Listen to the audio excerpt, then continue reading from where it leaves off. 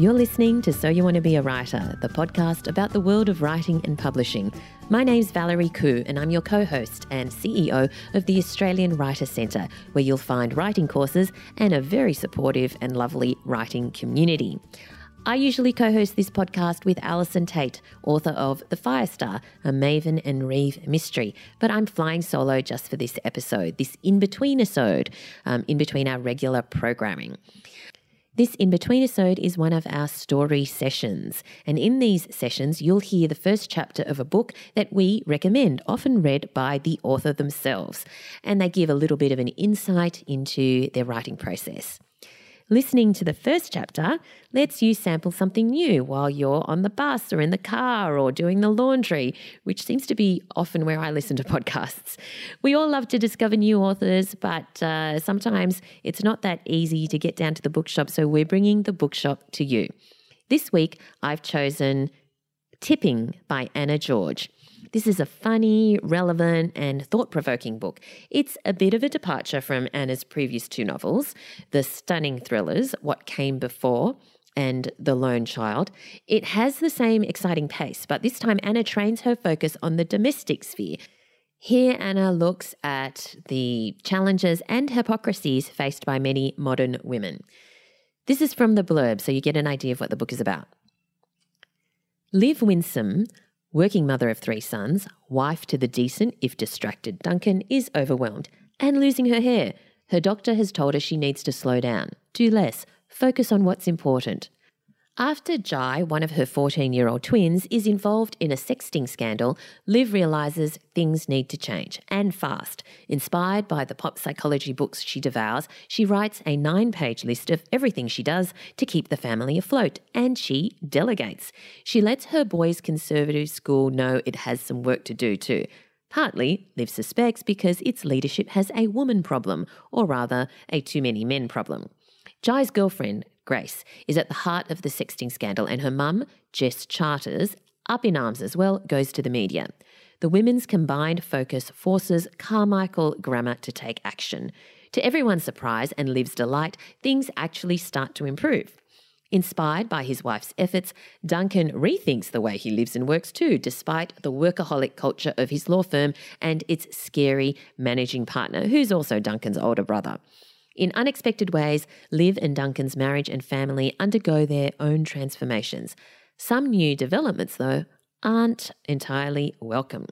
Light-hearted and optimistic, Tipping is a novel for our times. It's a story of domestic activism, mum and dad activism, because real change is possible. Sometimes all it takes is a tweak and the will and a bit of fun. All right, so that was the blurb, and without any further ado, here is Anna George herself reading the first chapter of her latest novel, Tipping. Tipping, Chapter 1. Liv. 45, married and healthy, Liv Winsome was increasingly dismayed by her lot.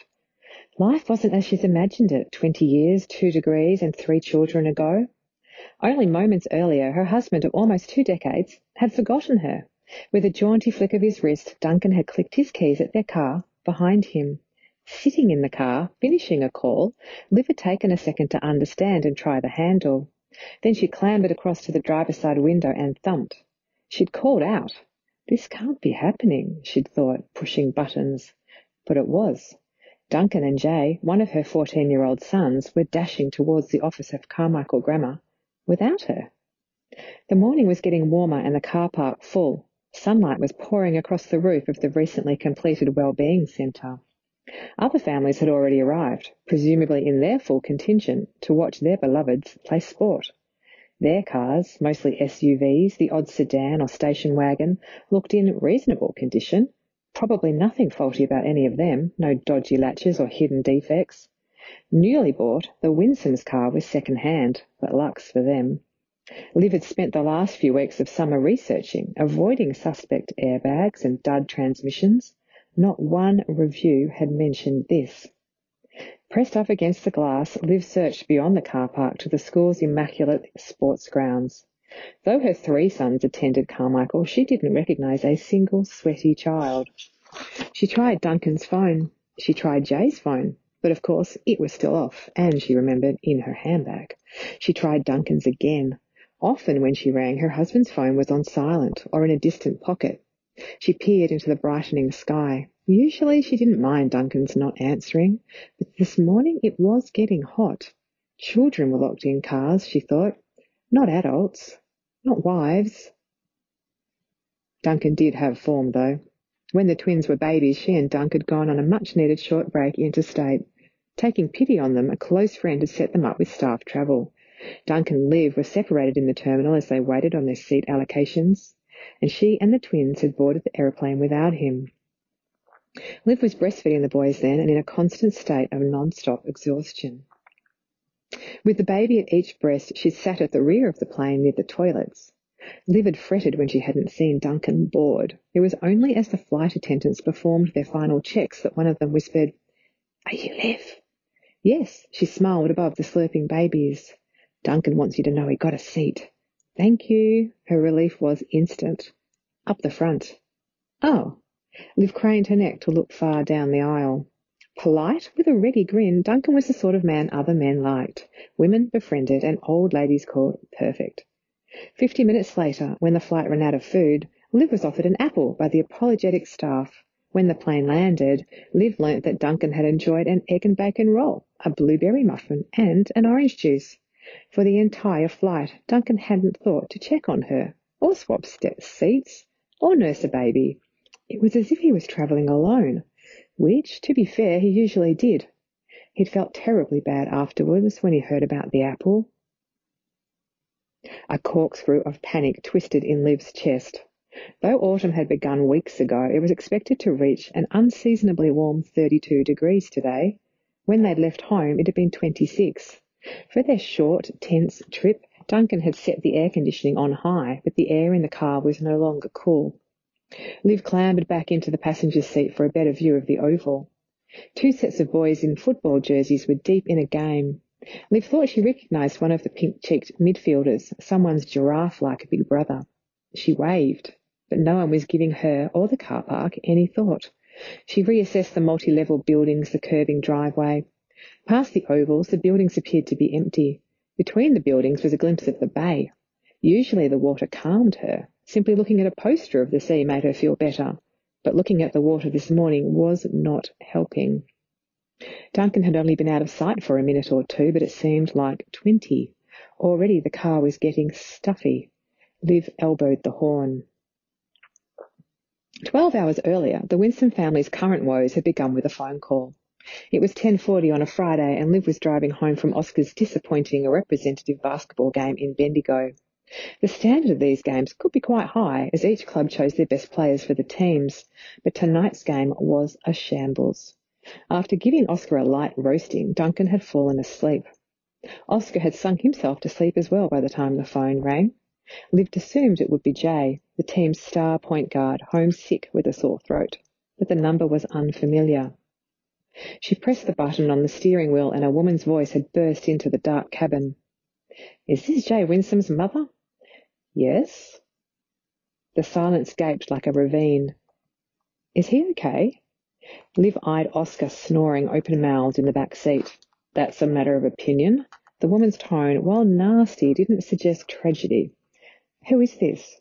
"Chili Saffin, Bella's mother." Liv tried to recall either the woman or the girl. Had Bella started in the twins' year at Carmichael in year 3, 5 years ago? The Jilly that Liv could remember was fine-boned, with ironed yellow hair. "What's this about?" Liv turned down the volume. "Tonight, Jay and that Blake Havelock posted the things they've written." The woman's voice was breaking up, but Liv caught her drift. "Bella and Jay's girlfriend Grace? Humiliated. And some girls are only 12. "Jilly, Jay won't have done any of that," said Liv. "He's sick." The younger of her twin sons, her secret favourite, was also a decent, sensitive child who didn't have a girlfriend. Blake told his mother. They did it together all right. I just got off the phone with her. Liv pictured her son's best friend, narrow, stooped and wan. Oh, Blake, a complicated kid. He wouldn't have been her choice for the job. Liv first met Blake Havelock when he was 7 years old, and even then he was trying. It was day 1 of year 2, and slyly he'd been kicking balls over fences and upending rubbish bins. His chatty mother Stella had quaffed coffee while laughing wildly at Liv's jokes, hard not to like, despite her crafty son, who, unfortunately, Jay had loved on sight. "Mummy's so fun!" Liv could remember the Saffins better then. Julie Saffin was a fragile woman with a retired, compliant husband and an odd set of children. Bella, frumpy, kind, reserved, age 14, and a son, sporty, social, popular, age 16, who'd been sent to the Australian Institute of Sport in Canberra. Liv tried to follow the threads of the conversation. "But Stella's in the Northern Territory." "That was her excuse. What's yours?" Liv swallowed. Was it for her to have an excuse, or simply for her son? And what of her napping husband? "Jilly, I'll look into it." She'd ended the call and planted her foot. "Duncan," she whispered, "wake up. Where's your phone?" Not one person was responding to the horn. Liv watched 2 boys running for a loose ball from opposite directions, and she winced. Nearer the car, on the driveway, 3 girls in Carmichael sports uniforms sashayed past. 4 boys propped on a fence took their eyes off the game to yell and gesture at them. The boys were from the opposing school, some inner-city grammar. One girl tugged at the hem of her netball skirt, the other grew pinker with each step. Laughing, the boys shoved each other until the smallest of them fell. Like a demented child, Liv continued tooting. Last night, as paddocks dashed by, it had seemed to Liv that she was constantly rushing, constantly time-poor, constantly exhausted. That morning she'd risen at 6 to ready the boys for school and rehearse herself for work. At 8, once the boys had left, she'd driven across town to interview the former workmates of an injured truck mechanic. Around 2, hot and hungry, she'd interviewed their defensive motorhead boss. By 6, she was rushing home again to pick up Cody from Harry's house and make veggie burgers. She looked to Duncan, who was hunched over his phone. "This Grace girl," he said. "Crikey, is she really 14? In the rear-view mirror, Liv glimpsed Oscar still asleep. You could just make out his wispy moustache. "Put it away," she whispered. She rushed, she supposed, to fit everything in and keep everyone happy, as if her husband's and her children's happiness were her KPIs. Of course, Duncan's happiness was ultimately his responsibility, but Liv did what she could, and much of the boys' happiness fell to her. And her boys were happy, or so she'd thought. Their happiness was measured in activities and grades and goals, friends and haircuts and shoes. Each day she attended to their breakfasts and school lunches, their clean washing and stainless steel water bottles, their home-baked after-school snacks and healthy, colourful dinners. Each week she scheduled the boys' basketball training for 2 teams, their local domestic team and representative team, their football games, clarinet, trumpet practice, and maths tutor, swimming lessons and play dates for 9-year-old Cody. Until recently, she'd patched their 6 knees, cut their 30 toenails, and sponged their countless stains. She still chased a filthy Cody around the house or the backyard with a hose. Listening to his eternal, illogical stories, stemmed his bloody noses, she washed the boys' bed linen, admittedly not often enough, and hung their towels. Nightly, she scrolled through the twins' messages and monitored their screen time. She'd never seen anything alarming, not like this. To preserve her sanity and her marriage, she'd organised annual holidays, dinners with friends, and date nights. 25 years ago, she was a high-achieving student, and today she was a high-achieving mother and wife, a super-doer, or so she'd thought. She'd been living, she realised, as if one day someone was going to grade her efforts and that A+ would make everything worthwhile. Arriving home around 11:30 p.m, Liv had been relieved to see the house lit up and Jay sprawled on the couch. He was watching the Milwaukee Bucks play the Toronto Raptors, with one hand on his phone, the other in Duncan's chocolate stash. Stirred by the ceiling fan, shreds of silver foil danced about the orange carpet. The carpet, like the flat-roofed house, was only a few years older than Liv was. Built in the early 1970s, their house was large and airy and in need of updating. And she loved it, its unpretentiousness, its livability. Liv surveyed the rest of her tired home as if on the lookout for a sniper.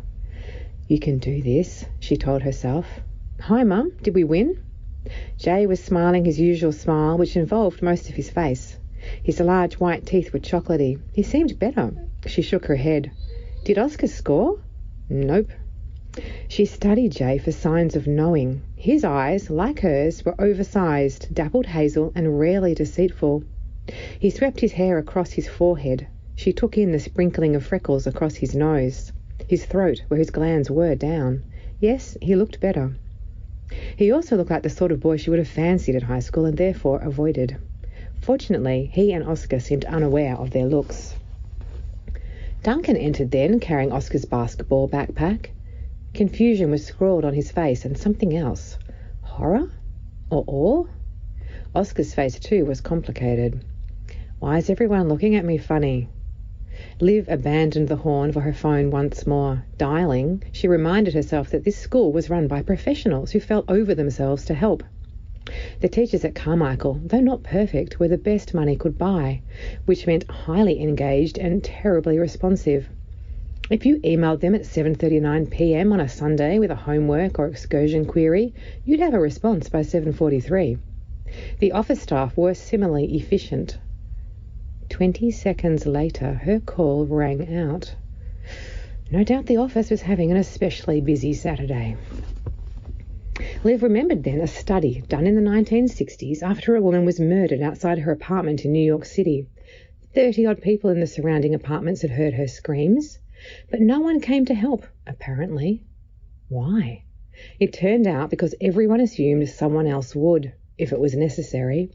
The study found if you wanted to be helped or rescued, it was optimal for fewer than 4 people to be nearby. 1 was best.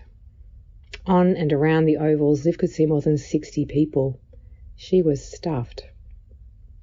She pressed the horn again, long, insistent bleats. Perspiration dotted her cheeks. Eventually, a lonely winger turned in the direction of the car. A breeze lifted his fringe from his eyes. When she tooted again, he took a step towards the car and she beamed. But then, in the midfield, a boot connected with the ball, sending it high and his way, and he was off. The TV was black and Jay was perched on the couch when Liv said, "You wrote that Grace Charters loves cock?" "I did?" Jay took Duncan's telephone and flicked through the images. He looked, at most, puzzled. His gaze lingered on the one of Grace, his apparent girlfriend. Then he flipped through the others while Liv talked. As he listened, his eyes flared, but not with real distress or mortification. Watching over Jay's shoulder, Oscar's eyes were wide, yet wounded. This girlfriend caper seemed new to him too. "What do you have to say?" Duncan shot Liv a go-easy look as he switched off lights and the fan. For 10 whole seconds they sat in vacuum-sealed silence as Jay seemed to process the night's developments. Then he returned the phone. "They're not the best of Bala," he said softly. Liv frowned at the photographs of girls in various modes of dress, ranging from school uniforms to barely their bikinis. Thankfully none was topless or explicit, but beneath each image, foul comments vied for attention like scrawls on a toilet door. Girls were given ratings of 3 out of 10, called skanky hoes and ugly bitches. Liv recognised many of the kids' handles. These were boys from school, her son's friends and acquaintances, the children of friends and acquaintances. Liv's stomach roiled. Jay drew down his heavy eyelids. Sometimes Liv thought her handsome sons resembled thoughtful lizards, but tonight this son's silence was baffling her. She'd been chatting with her boys for years about respect and equity, since the twins were 11 and Cody was 6 and not meant to be listening. She'd been determined to create young men who owned their emotions and articulated them, men who had friendships with men and women, men who didn't touch anyone else's body parts without clear permission. Long before Me Too, Liv and the twins had talked about sex and consent, condoms and pregnancy, nudes and dick pics. Often reluctantly and squirming, but she'd done it. Liv had talked with the twins and Cody about the number of female characters in the board games they'd played and the movies they watched. They talked about how the women in music videos wore far less than the men, who were often noticeably plain-looking, pudgy and covered up. Liv was trying to make her sons critical thinkers, responsible humans. But somehow, had her son become that boy? Jay? One of their reliable, sensible twins who'd been nothing but compliant his entire life? Jay returned to his phone. "Jay!" "Bedtime," Duncan said, flicking off the final light switch. Wisely, Oscar made for the shower. When Jay looked up, Liv was disconcerted by the intensity of his gaze. It wasn't malicious or angry, but it was unfamiliar, like looking through a hole in the wall and finding an eye staring back at you. Chill, Mum. It's not a big deal. Liv rested her forehead against the car's warm window. After a few seconds, her obstetrician popped into her head. Almost 15 years ago, at the 36-week mark, he'd said, "Are you ready for your life to be changed forever?" He'd been trying to be cheery, she supposed, to normalise the impending birth of her first and second children, but he'd been an obtuse fellow, referring to himself in the third person. "Elliot wants you to lie back and relax." This said while holding an instrument as long as his forearm. To his question, she'd smiled politely, thinking he was overstating matters. Back then, she and Duncan were both third-year solicitors working in neighbouring top-tier firms. They were paid similarly, had similar ambitions for partnership. But Elliot had been right. Since the birth of the twins, her life had changed completely. Had Duncan's? Well, yes, but not in the same way. And had she been ready? Looking back, she'd have to say, fat chance, Elliot. Another more recent doctor appeared in her head. Liv wondered what her subconscious was trying to tell her. Only yesterday, Dr. Helen, her GP, had asked, "You still tired?"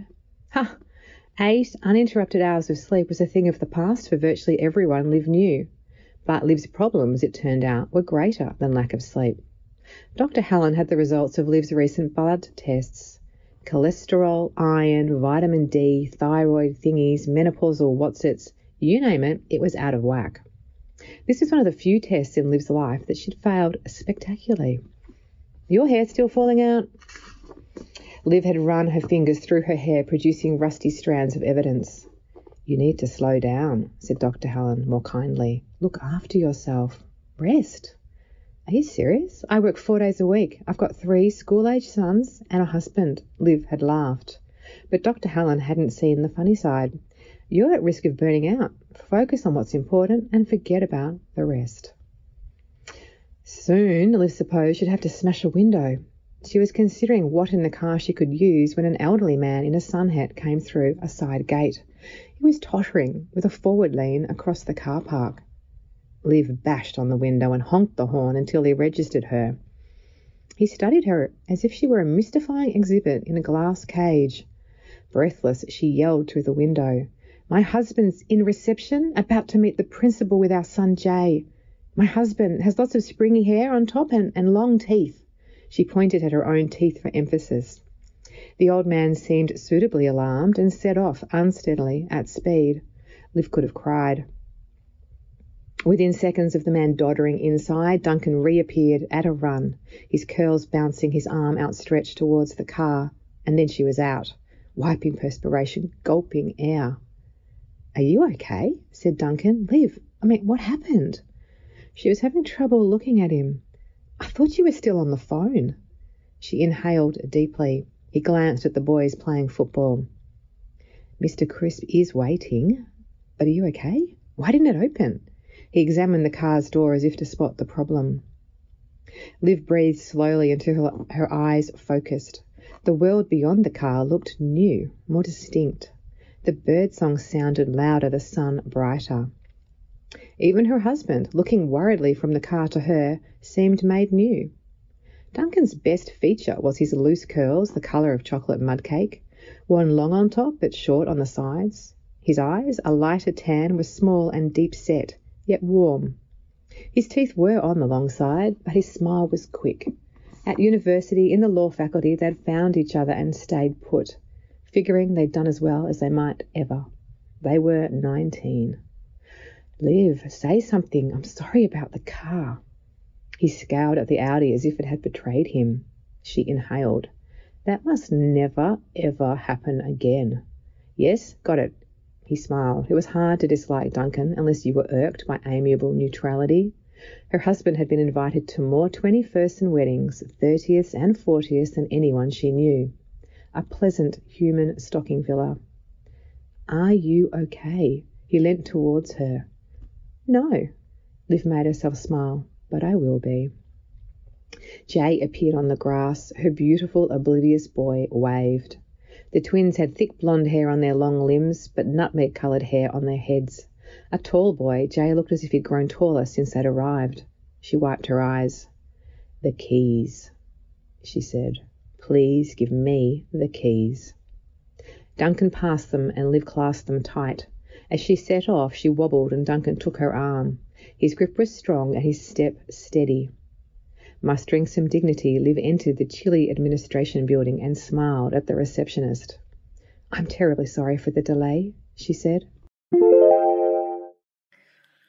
Oof, that little apology at the end after what Liv has just been through, that really got me. So clever. Tipping is published by Penguin Australia and is out now in all good bookstores, libraries and online. Now, if you're itching to write your own supremely clever novel, there's no better place to start than with the course Creative Writing Stage 1 at the Australian Writer Centre. That's what Sarah Bailey did before going on to publish her debut novel, The Dark Lake, and 2 more crime thrillers. This podcast is brought to you by the Australian Writers Centre and our popular course, Creative Writing Stage 1. This course is the perfect way to unlock your creativity and explore the world of writing. You'll learn how to create memorable characters, believable dialogue, and captivating plots, all in a supportive environment in this 5-week online course with your very own tutor giving you personal feedback each week. Let's hear from Sarah Bailey. My name's Sarah Bailey. I've got a debut novel through Allen and Unwin out at the moment. It's called The Dark Lake. It's a crime thriller. I was working in advertising at the time and I was working at a great company and had a really sort of good career, but I just had this burning desire to write all the time. I'd heard really good things about the Australian Writer Centre's course. The reviews were always really positive and people always sort of providing really good feedback on social media, so I just thought that was a really good place for me to start. I found Nicole Hayes, the tutor that I had in the course that I did through the Australian Writer Centre, really inspiring. Really down-to-earth teaching style, but just a really great way of pulling together some of the writing skills that she's picked up over the years. She had such a passion for narrative and structure, and being a published author, she had some really practical advice and knowledge to share as well. The process for me was just setting my own deadlines, which was something that was covered off in the Australian Writer Centre's course as well. This is how many words I'd like to have by these different points along the year. And then I just worked towards getting the words down. And then I sort of approached agents, and then the agents helped me approach publishers. In the end, when Allen and Unwin decided to publish the novel, and that was all confirmed, it was amazing. It was just such an amazing experience to go through, and I felt really fortunate, but also really proud because it had obviously been a really hard sort of journey to get there. Through the course at the Australian Writer Centre, I discovered that writing was something that was really, really important to me. And then, of course, through meeting the people and the tutor that I had, I also picked up a lot of really invaluable skills as well. I think it really just set me off on the right path. And then since then, obviously, so much has happened in my world in terms of writing that I really do see it as the first step that I took along that path. It's amazing. I feel very, very fortunate to be in the position where that's my current life. So I think that was hugely important in terms of getting started. Definitely anyone who's interested in writing and sort of taking a more serious step toward that as a career or even just a more specific hobby, I think the Australian Writer Centre's courses are really worthwhile. I think it's always nice to be in an environment where people are passionate about what you're passionate about. And I think that the skills and the information that you get from courses like that just help you sort of really focus. For me, the creative writing course was a great starting point. I think it just made me rediscover my love for writing at a basic level all over again. So I think that I've definitely spoken to other friends and have suggested that they give it a shot. If you'd like to find out more, go to writerscentre.com.au/creative writing. Thanks for listening to Story Sessions of So You Want to Be a Writer. You'll find more details about the podcast and a wealth of writing resources and courses at writerscentre.com.au. This podcast is brought to you by the Australian Writer Centre. Do connect with us on social media, on Twitter and Instagram at WritersCentreAU, and of course connect with us personally in our free podcast listener community on Facebook. Just search for So You Want to Be a Writer podcast community and request to join. Alice and I will be back to our regular programming in the next episode. Thanks for listening, and I look forward to chatting to you again next time.